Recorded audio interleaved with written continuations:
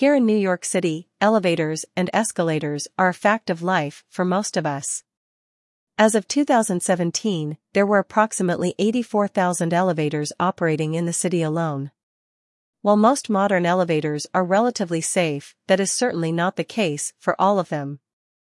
If you have suffered an injury on an elevator in New York, you owe it to yourself to get the assistance of a skilled elevator accident lawyer. At Kucher Law Group, we have dedicated our careers to people just like you who have suffered serious injuries, enabling them to get the compensation they deserve for their injuries.